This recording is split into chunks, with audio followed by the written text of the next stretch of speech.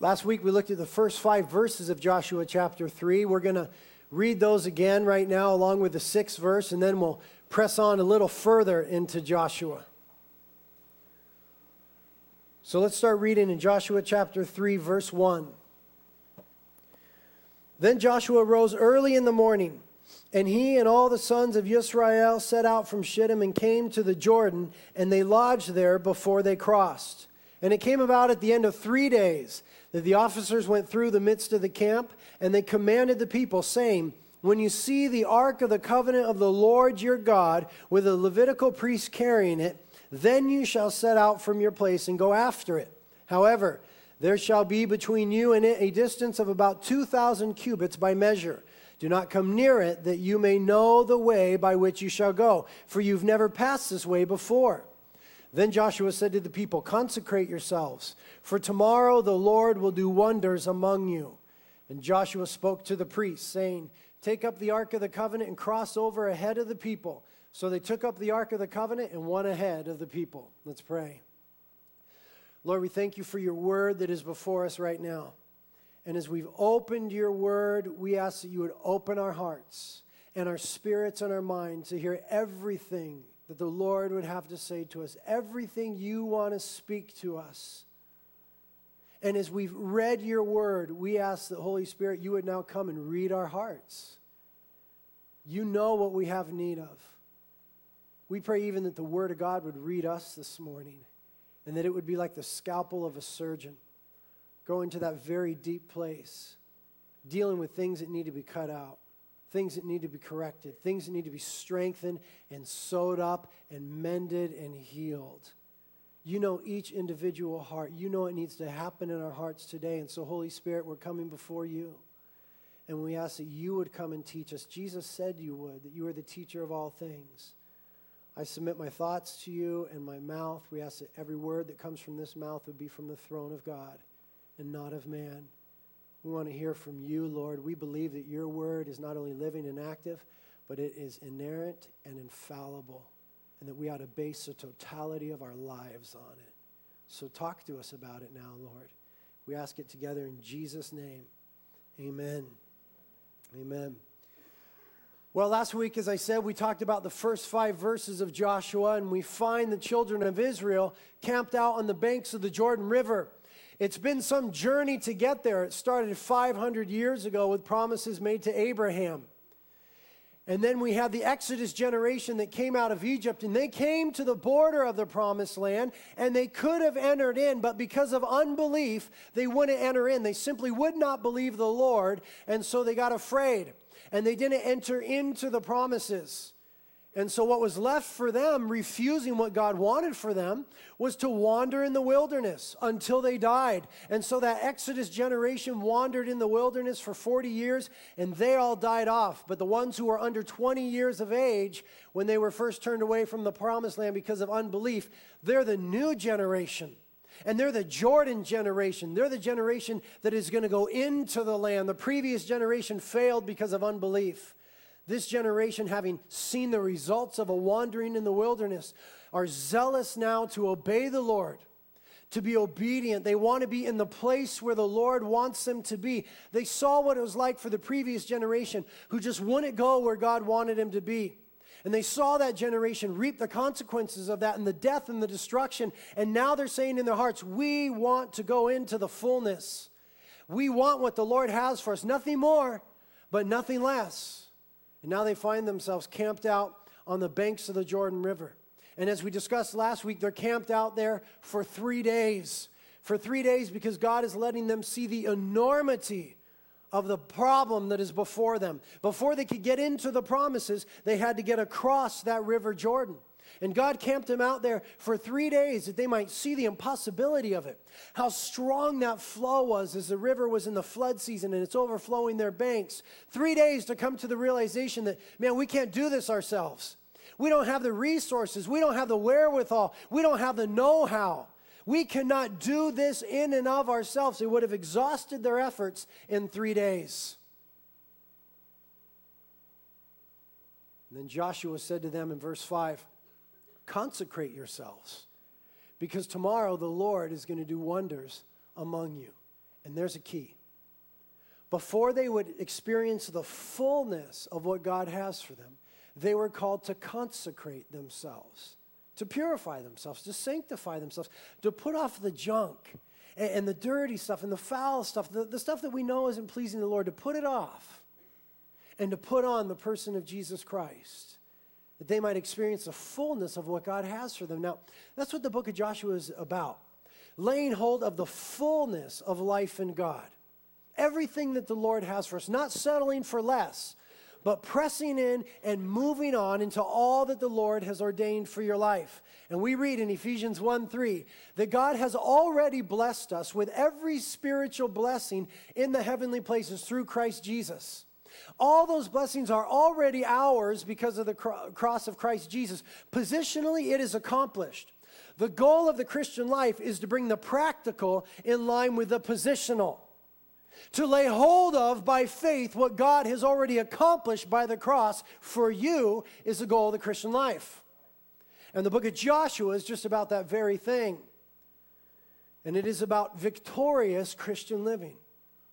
Unfortunately, and this is not the way it ought to be, so many Christians live a defeated life. They're Christians by profession, and they may actually have been born again. They might have salvation, but they're not walking in the abundant life. They haven't laid hold of the fullness of the victory of the cross. They're not walking in everything that the Lord has for them in the power of the Holy Spirit. Somewhere, somehow, for some reason, they've settled for less. And God has a banqueting table set for them. And they're somehow trying to be satisfied just snacking over in the corner. And they're not getting the victory. And there's defeat after defeat after defeat, and there's disillusionment, and that's not God's will for your life. Yes, in this world we will have trouble. That is this world. Jesus said so.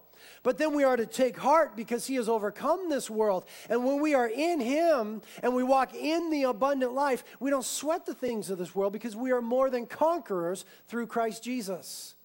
And it is possible in the Lord to live a victorious life over sin and the enemy and the world and all those things that would so easily entangle us and seek to drag us away from all that the Lord has for us. And so the book of Joshua is just about that, the victorious Christian life and laying hold of the fullness of the life in Christ. But we find ourselves with the children of Israel on the east side of the Jordan River, not yet entering into the promises. And all that separates them is that river. Now, the river is an actual geographical location. I've been there numerous times myself. I've seen the Jordan River. I've been in the Jordan River. It is an actual geographical, physical location. This is not allegory. This is a historical account. But the New Testament tells us in 1 Corinthians 10 that the things that were written in the Old Testament are instructive for you and I. That there's much to be gleaned from these historical accounts. And so the Jordan River, by way of analogy, points to some realities in the Christian life. It becomes a symbol for some things in the Christian life for you and I. It's literal, physical, historical, but it holds symbolic importance as we think about what it means to live the Christian life. Now, the first thing that we think about when we think about the Jordan River by way of analogy in our lives is a strong flow. And we talked about this in previous weeks, that it was a strong flow that had them effectually cut off from the promises of God. It had them hemmed in and cut off. Now, the reason that they were on this side of the Jordan, when God initially wanted them on that side, was because of bad decisions. The previous generation decided to disobey the Lord. They didn't believe the Lord. They didn't do what the Lord had asked them and was willing to help them do. And so now they find themselves on the wrong side of that strong flow. The promise and the blessings are on the west side of the Jordan. They find themselves here. Now, in the Christian life, there's many times where we make bad decisions. And oftentimes, those bad decisions have consequences. It could be analogous to a strong flow that hems us in and cuts us off from the promises of God. We got into a relationship we weren't supposed to get into. And now we're just caught up in the flow of that thing, and we're not sure how to get out. And we know that the blessings aren't here. The blessings are over there. But we're all caught up in this thing. We got involved in some sin that we knew at the beginning we shouldn't get involved in, and we knew it was seductive and that it was captivating, and it captured us. And now there's a hook in your flesh. And you know that by that decision, you've effectually removed yourself from the place of blessing, that the blessings are over here. But you find yourself here, and that sin is such a strong flow, you're not sure how to get through it. You're not sure how you can make it across to where the Lord wants you to be. And the Jordan River is analogous to that. And what we're going to see today is that the Lord brings them through that strong flow and into the promises. And so does the Lord in our life. You need to know, Christian, that ultimately the Lord is bigger than your mistakes. Amen? He's bigger than our mistakes. And there are many times where we get ourselves hemmed in and cut off because of the consequences of bad choices. But God is merciful and faithful, and He's bigger than our mistakes. The next thing that the Jordan River is analogous of in our Christian lives are those impossible obstacles. Those obstacles that we come across that just seem insurmountable. It's just a part of life. It's just a reality of living. But when we see it, we say to ourselves, how will I ever get through this? I don't know how I'm going to get through this. Or I don't know how I'm going to get over this. Or I can't see how I'm ever going to make it around this difficulty. And that's how they felt about the Jordan River. There they were, camped out for 3 days, looking at this thing saying, we're not, how are we going to get through this? There's no way that we're going to make it through this thing. Those impossibilities in life. All things are possible with Christ Jesus, the Bible says. And He's bigger than the obstacles. And if you have faith of a mustard seed, you can say to this mountain, be moved, and it'll be moved. Our God is a God that moves mountains. He's a God that parts seas and breaks apart rivers, and we're going to see that today. He's bigger than our seeming impossible obstacles. The next thing that the Jordan River points to for you and I is true surrender. True surrender. Because when they crossed that Jordan, it was that moment where Israel surrendered to the will of the Lord. They said, Lord, we're going to be where you want us to be. And that's what surrender is. It's you saying in your heart, God, I want to be where you want me to be. I want for my life what you want for my life. I surrender to your will. Now, Christians will readily pay lip service to that. Oh, what's the will of God? I want the will of God for my life, and I want to be where God wants me to be. But when it gets to the nitty-gritty, it's not that often that we actually go after that. There are many ways in our lives that we refuse to surrender all too often. No, Lord, I'm not going to let you have this area.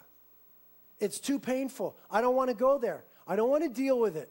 I don't want that out in the open. No, Lord, I'm not giving you access to that area, and that's refusing to surrender. Or no, Lord, I'm not giving that thing up.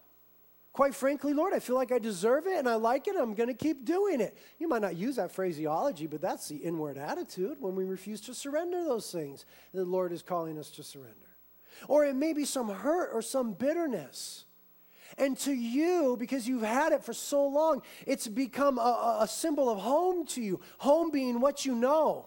It's gotten comfortable for you. It's painful, yes, but it's all you know. And you've known it for so long that you don't want to let it go. And the Lord is saying, I want to free you from that. I want to free you from that thing. I want to heal you from that thing. But in our sickness, we hold on to that. And that's an unwillingness to surrender. And the Jordan is a picture of absolute surrender. Going where God wants us to go in the grand scheme of our lives and in the minutia of it. God, where do you want me to be? And then really going there. That's what Israel's doing as they cross the Jordan. The next thing that it symbolizes for us is a line of demarcation. A line of demarcation. Demarcation being defined this way.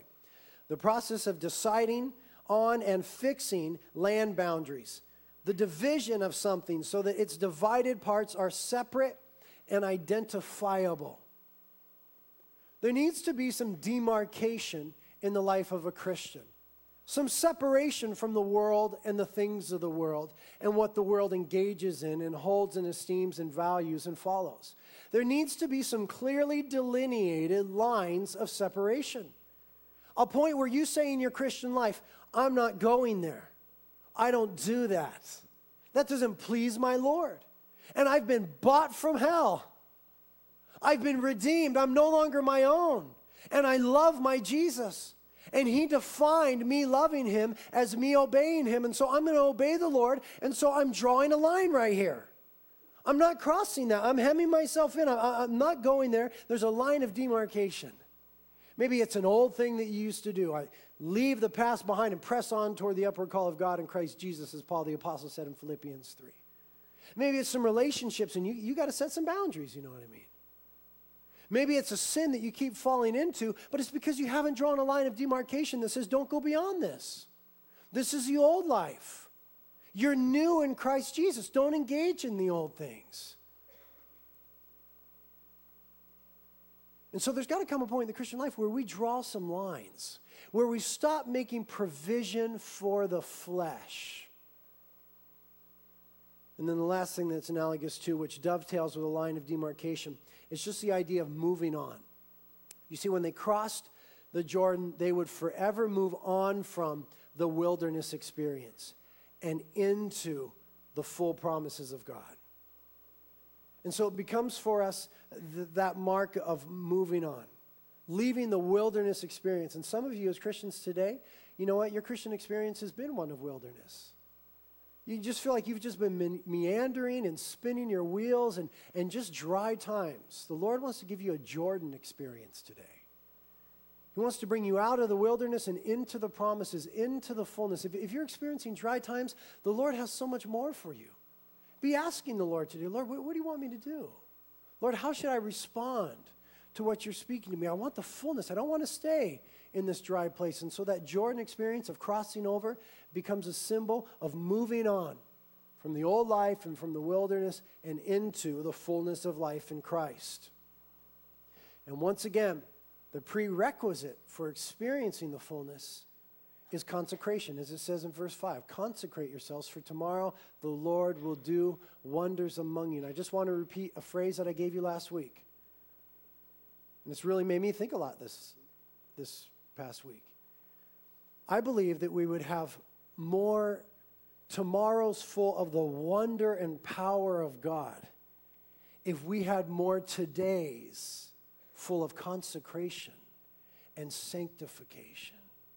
If we more often today would choose to consecrate ourselves unto the Lord, to put off those filthy things, to put on Christ Jesus, we'd have more tomorrows of wonder. I mean, don't you want to see more of the power of God in your life? More of the presence of Christ in your life? Don't you want more of that and less of this stuff? Then the requirement of that is that we would wash ourselves, cleanse ourselves, so to speak. Now, we've been washed in the blood, amen? Somebody get Pentecostal on me, amen? We have been washed in the blood of the Lamb, white as snow, forgiven.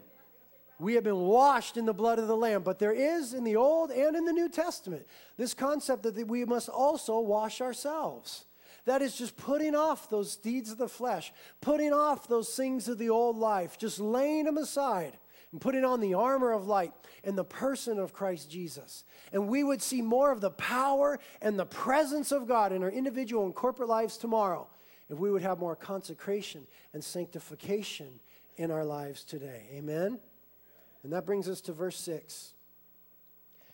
And Joshua spoke to the priests, saying, take up the ark of the covenant and cross over ahead of the people. So they took up the ark of the covenant and went ahead of the people. Now the Lord said to Joshua, this day I will begin to exalt you in the sight of all Israel, that they may know that just as I have been with Moses, I will be with you. Two things going on in these verses. Number one, the Lord is reminding Joshua of what he's already told him. In Joshua chapter 1, verse 5, he told him, the Lord told Joshua, I will be with you just as I have been with Moses. And now the Lord is telling him again. And I love that the Lord is like that.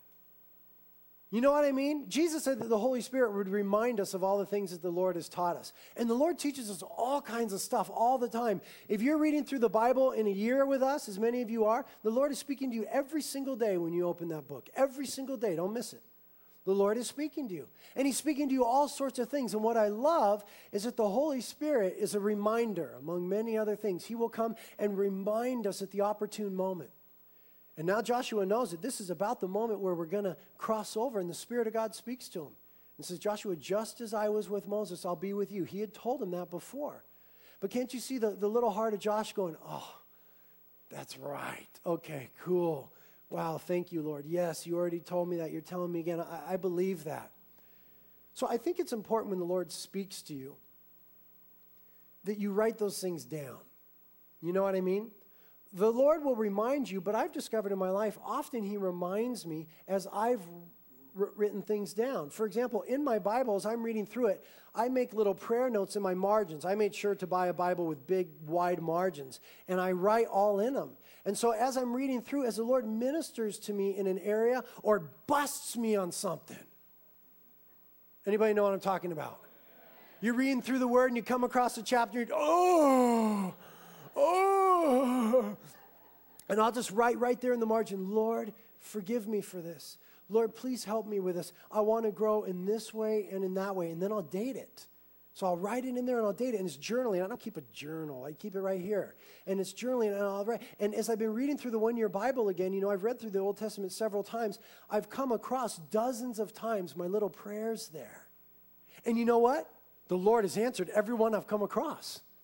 Every one of them that I've come across. Not to say that I'm fully there yet, but the Lord is moving in all of those areas. And I've been able to track my spiritual progress, you know what I mean? And in that, because I was disciplined to write down what the Lord was showing me, then God was faithful to remind me when I got there. Oh yeah, Lord, you've already taught me about this. Oh yeah, Lord, you're dealing with me in that area. Oh yeah, Lord, you gave us that prophetic word. You're going to accomplish that thing. I love that the Lord is so kind to remind us. Who are we that he would be mindful of us, much less remind us? But he's so kind in that he does that at the moment of need. And he's reminding Joshua. And the second thing he's doing with Joshua here is he's telling him that he's going to exalt him in the sight of the people. Now, he had done it with Moses in Exodus 14 when, he used Moses as an instrument as Moses lifted his hand there to part the Red Sea. Then Moses was exalted as a leader in the sight of the people. Nobody had a question anymore. They went, wow, God's hand is on Mo. There's no question about it. God's hand is on this guy. We're going to follow this guy. God is using him. And throughout the Bible and throughout history, when God wants to work, God raises up a person. And God puts his spirit upon that person.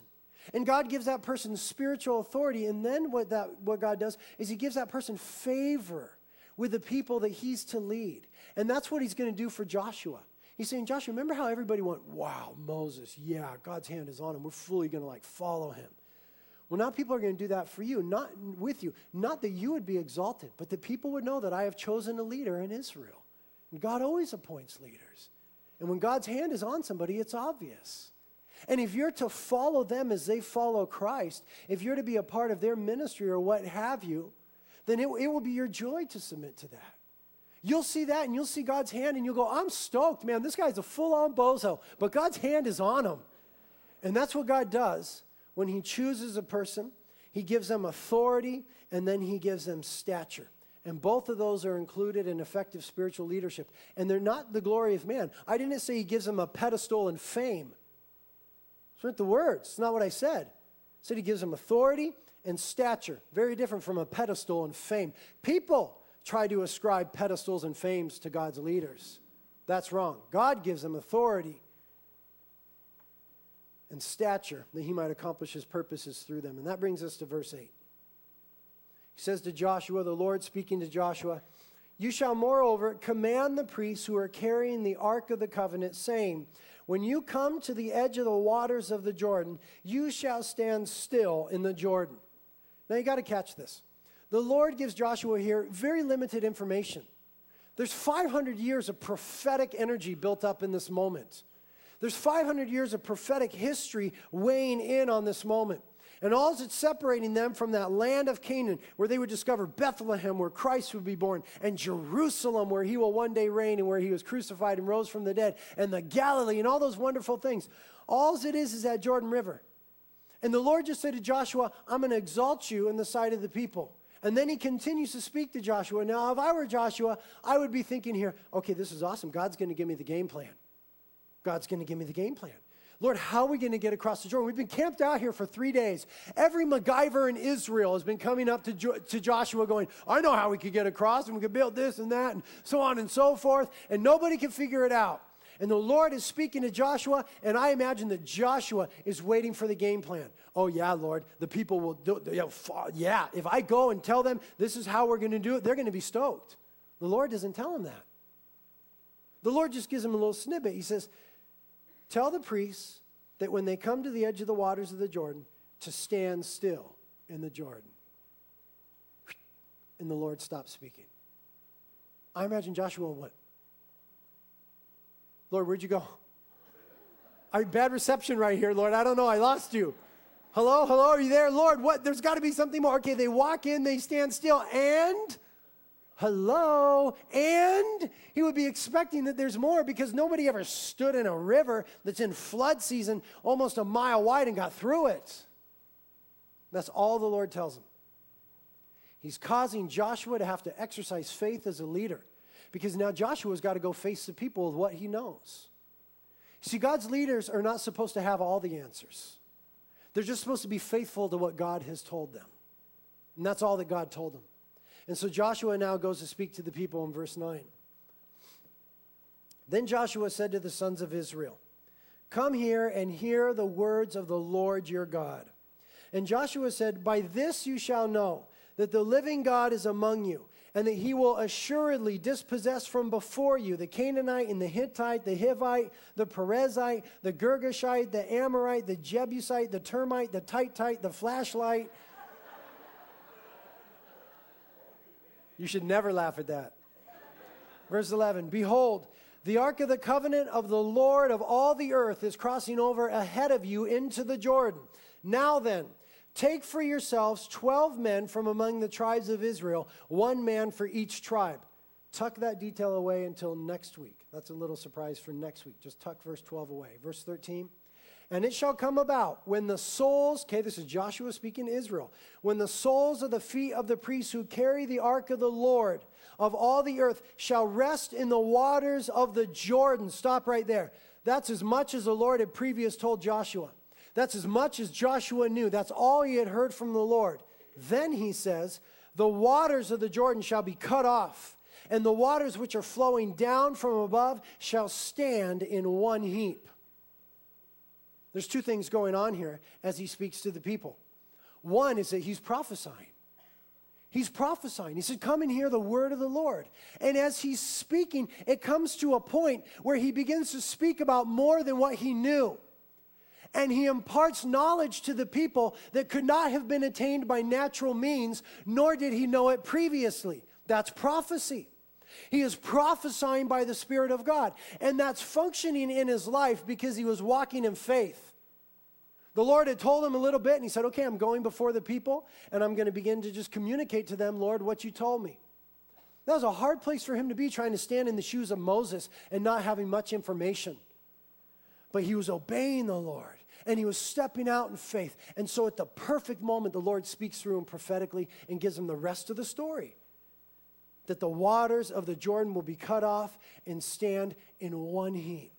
So the first thing that happens in his little speech here to the people is he speaks prophetically to them.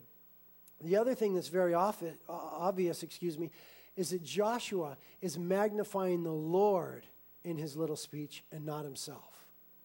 That was also faith, because the Lord said, "I'm going to exalt you in the sight of the people." Now, here's what often we do with the promises of God. We hear the promises of God and we go, "Oh, yes, Lord, that is good." And we grab it and we try to run with it. We try to take them into our own hands. We try to finish in the flesh what was begun in the spirit, like those in the book of Galatians. And so had he been in the flesh, "I'm going to exalt you in the sight of the people," Joshua might have taken that and run with it, and as he stood before the people said, "Now I'm your great leader. Now Mo is dead, get over it. I'm the man now, and I'm going to take you through the Jordan, and I'm going to bring you into the promises, and you're going to follow me, and I'm going to have my own book in the Bible." Those are kind of things you hear from a leader who's in the flesh, who's self-absorbed. Instead of God honoring, he magnified the Lord. He talked about the Lord. He said, "The Lord of glory, the Lord of all the earth. When you see the ark of the Lord, then the Lord shall do thus and so." And that's a true sign of spiritual leadership. True spiritual leadership focuses the eyes of God's people on God and his greatness, not on a man. Amen? The last thing I want you to notice about Joshua's speech here is that he's just reminding them one more time to just be careful to obey the Lord. He's just encouraging them to trust and obey the Lord. Because this is one of those pivotal moments where it's not really cool for anybody to mess it up. You know what I mean? Israel is in this together, and this is such an important moment. And Joshua says, "Okay, guys, let's trust and obey the Lord in this moment. Now, I think there are moments in the Christian life where we've got to really be mindful of that same concept. Where we've got to kind of stop and look at the situation. Just stop and think a little bit. And just look at what is at stake here. What are the consequences here? What do I stand to lose? What do I stand to win? What is the situation here? And then I think there's moments where we got to realize this is too big to mess up. I can't play games here. I can't be playing Christianity here. I can't be fooling around. I can't be presuming upon cheap grace here. I've really got to obey the Lord. And as we were told in Joshua chapter 1, be careful to observe all that is written in the word and not turn to the right or the left of it. Then we will be prosperous and have success. And there are those moments in life, people, where we need to slow down and say, Lord, what are you doing? And what do you want me to do? I don't want to miss it. I don't want to mess it up. And what spurs us on in that is the realization that there are wonderful blessings in obedience. Our relationship with God is not performance-oriented. He gave Jesus to die on the cross for us when we were in our sins. It's not about our performance. But there are blessings that we put ourselves in the place of receiving when we obey the Lord. Everybody always asks, how do I know the will of God? Obey the word of God. It's very simple. If you will obey the Lord in the little things, you'll find yourself in the will of God in all things. It's really that simple. Everybody wants to make it so mysterious and so esoteric. Obey the Lord. Don't turn to the right or the left, and you will one day find yourself in the middle of God's will in all things. And when we obey the Lord, we find ourselves in God's will. Then we're in the place of blessing. We have logistically put ourselves in the place where God can pour out blessings because we're not in disobedience. We're not going in the wrong direction. And from Genesis to Revelation, God communicates to his people how willing he is to bless them if they'll just obey.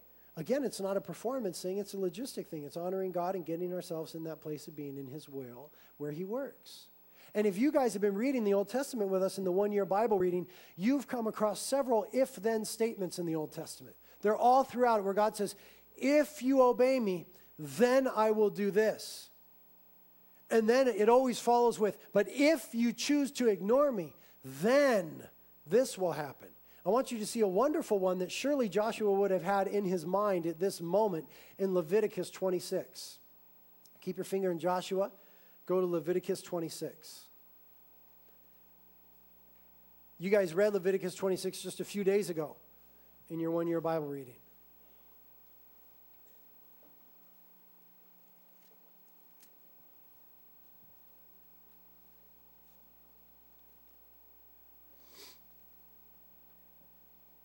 Leviticus 26, starting in verse 3, the Lord speaking to Israel. Leviticus 26, 3. The Lord says, if you walk in my statutes and keep my commandments so as to carry them out, then, you see the if-then statement there? If you walk in my statutes, verse 4, then I shall give you rains in their season, so that the land will yield its produce and the trees of the field will bear their fruit. Indeed, your threshing will last until your grape gathering, and your grape gathering until your sowing time. You will thus eat your food to the full and live securely in the land. I shall also grant peace in the land, so that you may lie down with no one making you tremble. I will also eliminate harmful beasts from the land, and no sword will pass through your land. But you will chase your enemies, and they will fall before you by the sword. 5 of you are going to chase 100, and 100 of you will chase 10,000, and your enemies will fall before you by the sword. So I will turn toward you and make you fruitful and multiply you, and I will confirm my covenant with you. And you will eat the old supply and clear out the old because there's new. Moreover, I will make my dwelling among you, and my soul will not reject you. I will also walk among you and be your God, and you shall be my people. I am the Lord your God, who brought you out of the land of Egypt, so that you should not be their slaves. And I broke the bars of your yoke and made you walk erect. Look at what the Lord said he would do. I am sure this was in Israel's mind, definitely in Joshua's mind, because he's been studying the word. We know that. He's been getting up early in the morning. This was in his mind as he was leading these people across, and he's just saying effectually to these guys, come on, guys, let's do it right this time. Let's obey the Lord, because look at what the Lord is willing to do. The Lord said that he would satisfy them, that he'd make them fruitful, that he'd give them security, that their threshing would last until the grapes came, and the grapes would last until the sowing. They would never be in want. They would never be without. When they lied down, they wouldn't be fearful of anybody. And just one of them could put a bunch of the enemy to flight, and their enemy would perish. The Lord even said there in verse 6 that he would remove harmful beasts from the land. Look how good the Lord was willing to be to his people. I mean, the Lord is more willing to bless us than we're willing to be blessed. I'm convinced of it. And the Lord said, I will do all these good things, and beyond that, I will give you my presence. I will dwell in the midst of you, and I will be your God. All you got to do is obey. If you obey, then you'll walk where you ought to walk, and you'll be in the place of blessing. Now, the whole rest of the chapter is an if-then concerning disobedience. I'm not going to take time to read it. I'm hoping we could stop right here. I'm hoping that we'll get the obedience part and go, I don't need to know about the consequences. I don't want that if then. I just want to if obey the Lord. Then all these blessings come into my life. And I think there's moments where we got to stop and go, man, maybe these consequences are too big for me to continue in this sin. Maybe there's too much at stake here. Maybe there's too much that I might lose. And maybe there's too much that the Lord has for me if I would just obey. That helps me in my daily obedience. Back to Joshua now, as we finish the chapter.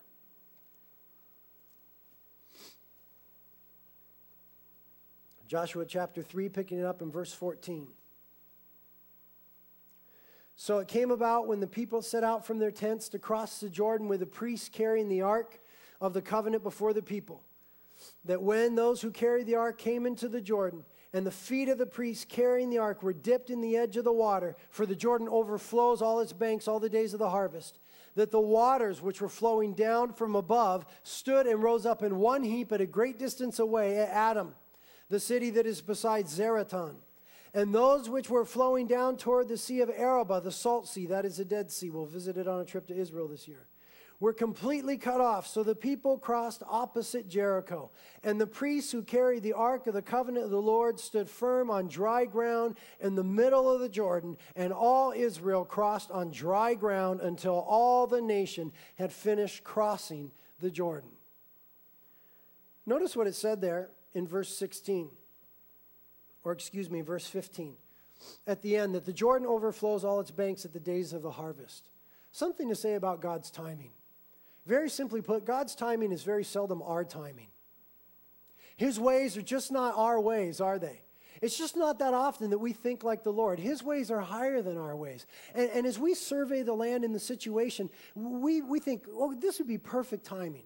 And here is how it ought to work out. But you know what? God sees all things. And he's all wise, and he knows the beginning from the end. And we're working on a very limited amount of knowledge. It's very arrogant to say tomorrow we shall go here and there, do thus and so. James chapter 4 says we shouldn't say that. James chapter 4 says we should say, if the Lord wills, we will go here and do thus and so. The Lord's timing is very seldom our timing, and what I find about the Lord's timing is it's not always convenient for you and I. He brought them to the Jordan at the time of the harvest when it was overflowing its banks. If it wasn't the harvest season, it would have been easier for them to deal with. The Jordan was much smaller at that time. They probably could have devised a way to get around it. But during a big harvest season with a lot of snowmelt, the Jordan in this area could approach well over a half mile in width. And that was just an insurmountable thing for them. But that was not a mistake. It's not as though they got there at harvest time and they saw, oh no, the river's overflowing its banks. And the Lord went, oh, wow. I'm sorry, guys. I didn't know. I didn't see that coming. The Lord knew. The Lord brought them there at that exact moment. Because listen, the Lord calls us to walk by faith. He calls us to walk by faith. And that means we're going to have to confront some difficulties. And remember that the will of God is not often the path of least resistance. The path of least resistance, like a river, yields a crooked life. And Jesus said about that path that it's a broad way, and many are those who are on it. But narrow is the way that leads to life, and few are those who are on it. And the Lord brought him to this moment at the perfect time and brought him when the harvest was happening and the banks were overflowing, because they would need to exercise faith and because God would get all the glory. Because God would get all the glory. And so there they are, staring at that thing, wondering about the Lord's timing. And what they had to do now was just take the proverbial steps of faith. I mean, these are the quintessential steps of faith. This is textbook here. The priests carrying the ark had to step forward into the Jordan. They had to get their feet wet. When they got their feet wet, we're told that the Lord would cut the river off and he would cause it to stand up in a heap. But notice, the Lord would not do it one moment before. They had to exercise the faith to go into a very full river. The Lord had told them, now they had to do it. And that's exactly what faith that pleases the Lord is. Hearing the word of God and responding to it. It's very simple. That's exactly what it is. God told them what he would do, but he wasn't going to do it until they responded in faith and obedience. That's very poignant. God told them what he would do, but he would not do it until they responded to what he said with faith and obedience. So they then had to step out in that river before the waters would stop. You see, what we like is we want to see the dry ground first. That's what we want. We want to see the dry ground and go, oh, I'll obey you, Lord. Oh, I'm walking in faith now. And then we'll go across the river. That's not faith. Faith is when you don't see any dry ground anywhere and the thing is overflowing its banks and there is no hope but the Lord. And you just do what he says, even though it doesn't make sense, even in the timing or the manner. You just do what the Lord said. That was what the man with the withered hand in Mark chapter 3 had to do. You remember Mark chapter 3, Jesus was in a synagogue and there's a man with a withered hand. And Jesus wanted to heal him. And Jesus said, stretch forth your hand.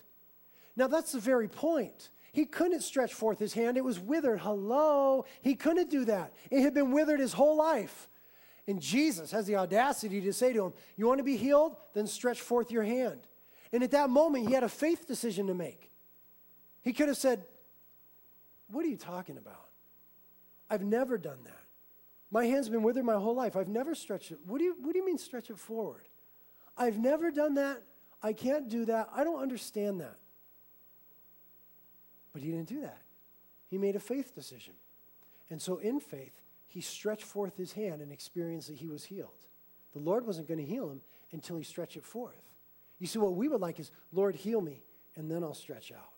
The Lord says, no, you stretch that thing, and in that, I will heal you. That's the way that the Lord works. The Lord's commandments are his enablements. He told Israel, you get your feet wet. You get in the water, and I will stop that strong flow. Same thing with the lepers. 10 lepers came to Jesus in Luke chapter 17, wanted to be healed. Jesus said, okay, you want to be healed? Fine. Go show yourself to the priest and offer a sacrifice for a leper who's been healed. They go,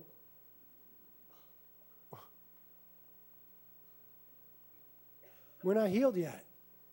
I know. Go show yourself to the priest and offer a sacrifice for a leper who's been healed. They had to walk away from Jesus in faith that he was going to heal them because he said to go act as if they were healed. That's poignant and profound, powerful. They had to go and prepare a sacrifice and talk to the priest about being healed when they hadn't been healed because the Lord said to do so. And you know the rest of the story. When they walked away from Jesus and they began to go and obey that command, then they were healed. Every single one of them, 10 lepers, healed in an instant. They weren't healed before they obeyed, though. It's just often the way the Lord works. We want the Lord to do it first and then we'll obey. Listen, he already did it on the cross of Jesus Christ. We ought to shut up and obey. Stretch forth your hand, you'll be healed. Go show yourself to the priest, you'll be healed. Step in the river, get your feet wet, take those steps of faith, and then it will become as dry ground. And you know, if I know the Lord, they probably stood in the water for some time. Doesn't it seem like the Lord just loves the 11th hour rescue? You know, when the disciples are in the boat and they're sinking, Jesus didn't come at the first watch of the night, which is from 6 to 9. No. He didn't come at the second watch of the night, which is 9 to midnight. No. He didn't come at the third watch of the night, which is midnight to 3 a.m. No. He waited until the fourth watch of the night, which is 3 a.m. to 6 a.m. before he came. Now, the disciples got in the boat before it was dark. He left them in the boat, despairing for their lives for 9 hours, and then he came. Why? Well, he's just mean. No. Come on, it's the Lord. Because there was a work that was accomplished in their hearts. You see, they came to the end of themselves. They exhausted all their resources, all their know-how, all their what-ifs. They exhausted all of them. And all that they had left, all they could do was hope in the Lord. And that's where God wants his people. In a place of saying, Lord, all I have is you. That is where we're supposed to be. It's just trusting in the Lord that way. And so if I were to wager here, and we don't have the details of it, I bet they stood in that water for some time. All of Israel watching. 500 years of prophetic history. Can you imagine watching the priests with the ark begin to go toward that water? I imagine that they just stopped at the edge and just went, okay, here we go, boys. And they stepped in, and all of Israel, about 2.5 million people at this time, would just be going, just waiting to see what would happen. I wonder how much time elapsed and what that did in the heart of Israel and in the heart of the priests. Remember Noah? The Lord messed with him something fierce. Noah, the Lord said, Noah, build a boat. There's going to be a flood. Understand, build a boat. They're in the desert. No ocean anywhere near. Understand, there's going to be a flood. It's never yet rained in history. Read the book of Genesis. Rain has not happened yet. There's always dew on the ground. Build a boat. It's going to flood. We're in the desert. It's never rained. Build the boat, Noah. Noah starts to build the boat. People are walking by. Noah, what are you doing? I'm building the boat. The Lord said so. It's going to flood. That was the first year. But after about 112 years of building the boat, no rain, no ocean, desert. Hey, Noah! Oh. What are you doing? Oh. I'm building a boat. I'm building a boat in the desert. No ocean, no rain, nothing. I'm building a boat. The Lord said so. Why? I don't know, man. And then it comes a time, and the Lord says, Noah, take you and your family and get in the boat with all the animals. And the Lord closes the door. Now, if you're Noah, you're fully expecting, it's going to rain. This is awesome. Now they'll all see, watch. I imagine Noah standing on the deck with his family and all the animals. Watch. Have you read the story? It doesn't rain. A day goes by, it doesn't rain. 2 days, no rain. 3 days, no rain. 4 days, no rain. 5 days, 6 days, 7 days. Can you imagine what was happening in the heart of Noah? In the boat with those stinking animals. 7 days. There's thousands of people, I'm sure, gathered around going, hey, Noah, what are you doing? What are you doing? 7 days he's waiting. Listen, the Lord doesn't do those sorts of things because he's cruel. The Lord does those sorts of things because our hearts are hard. And he accomplishes a wonderful work in the heart of man when that hard ground is broken up, when that fallow ground is plowed up, and it's made soft by having childlike dependence on the Lord, of coming to the place of understanding that we can't understand, of knowing that we don't know, of realizing that we can't do, of finally surrendering and saying, Lord, you're all I've got. All my hope is in you. And the Lord says, good. Good. That's where the Lord wants us to be. I wonder how long they stood in that river. In verse 17, I love how it says it. And the priests who carried the ark of the covenant of the Lord stood firm on dry ground in the middle of the Jordan, while all Israel crossed on dry ground until all the nation had finished crossing the Jordan. When it's the Lord, it's thorough. When the Lord, it's thorough and it's right. They crossed on dry ground. Nobody got across the Jordan into the promised land and had to wipe muddy Jordan feet. Oh, thou praise the Lord. Lord brought us over, but he ruined my sandals. Nobody did that. When it's the Lord, it's thorough and it's right and it's good. They went through on dry ground. And notice it says multiple times, all of them. Not one was left behind. The Lord was so faithful. The Lord said he would bring them all in, and the Lord brought every single one of them in. And the last thing I'll say is don't miss this picture. Remember, the ark of the God was to lead them in. The ark of God was to lead them in. They were to stay 2,000 cubits, 1,000 yards, 6/10 of a mile back from that thing so that everyone in the whole nation had a clear view of the ark of God. The ark of God would go before them. But then when the ark of God got into the middle of the Jordan, representing the presence, person, and power of God, the ark stopped there and was in the middle of the people as they crossed over. They would have kept that over a half-mile boundary, and they would have just been crossing through the Jordan on dry ground, watching the ark just tripping out, just, whoa, dry ground, ark of God, here we go, promised land. And the ark of God was in their midst. And what happened once they got over? Then the ark of God came behind them. That's exactly who the Lord wants to be in your life. He wants to go before you. He wants to be camped out in your midst, and he wants to be your rear guard. That's who he was for Israel. In the moment of impossibility, he went before them. He was in the midst of them, and he was their rear guard in the midst of it all. He is the first, and he's the last, and he's the great I am. He's the one who was, and is to come, and is now. He's a pre-existent one. He's a coming king, and he's Emmanuel, God with us now. The Lord is so good. The Lord is so faithful. What are the Jordans in your life? God is bigger than those things, and he will take you through the impossible step by step. All you got to do is believe and obey. Amen? Lord, thank you so much for instructing us. Thank you for encouraging us. And Lord, you've encouraged each of us as individuals because you know our hearts. And right now, we just ask that Holy Spirit, you would come, that you would establish a very holy atmosphere here, that you might just accomplish some great work now in our hearts, applying your word. So Holy Spirit, come now. You know our Jordans, you know the giants, you know the fears. You know the self-confidence. You know the strong flows and the mistakes and the consequences. And you're bigger than all of them, Lord. So I just ask that you'd come now and minister to your children. Do a deep work in us now, Lord, as we bask in your presence, as we soak in your glory. If God has spoke to you today, I invite you to put a move on that. Physically, spiritually, do something about it.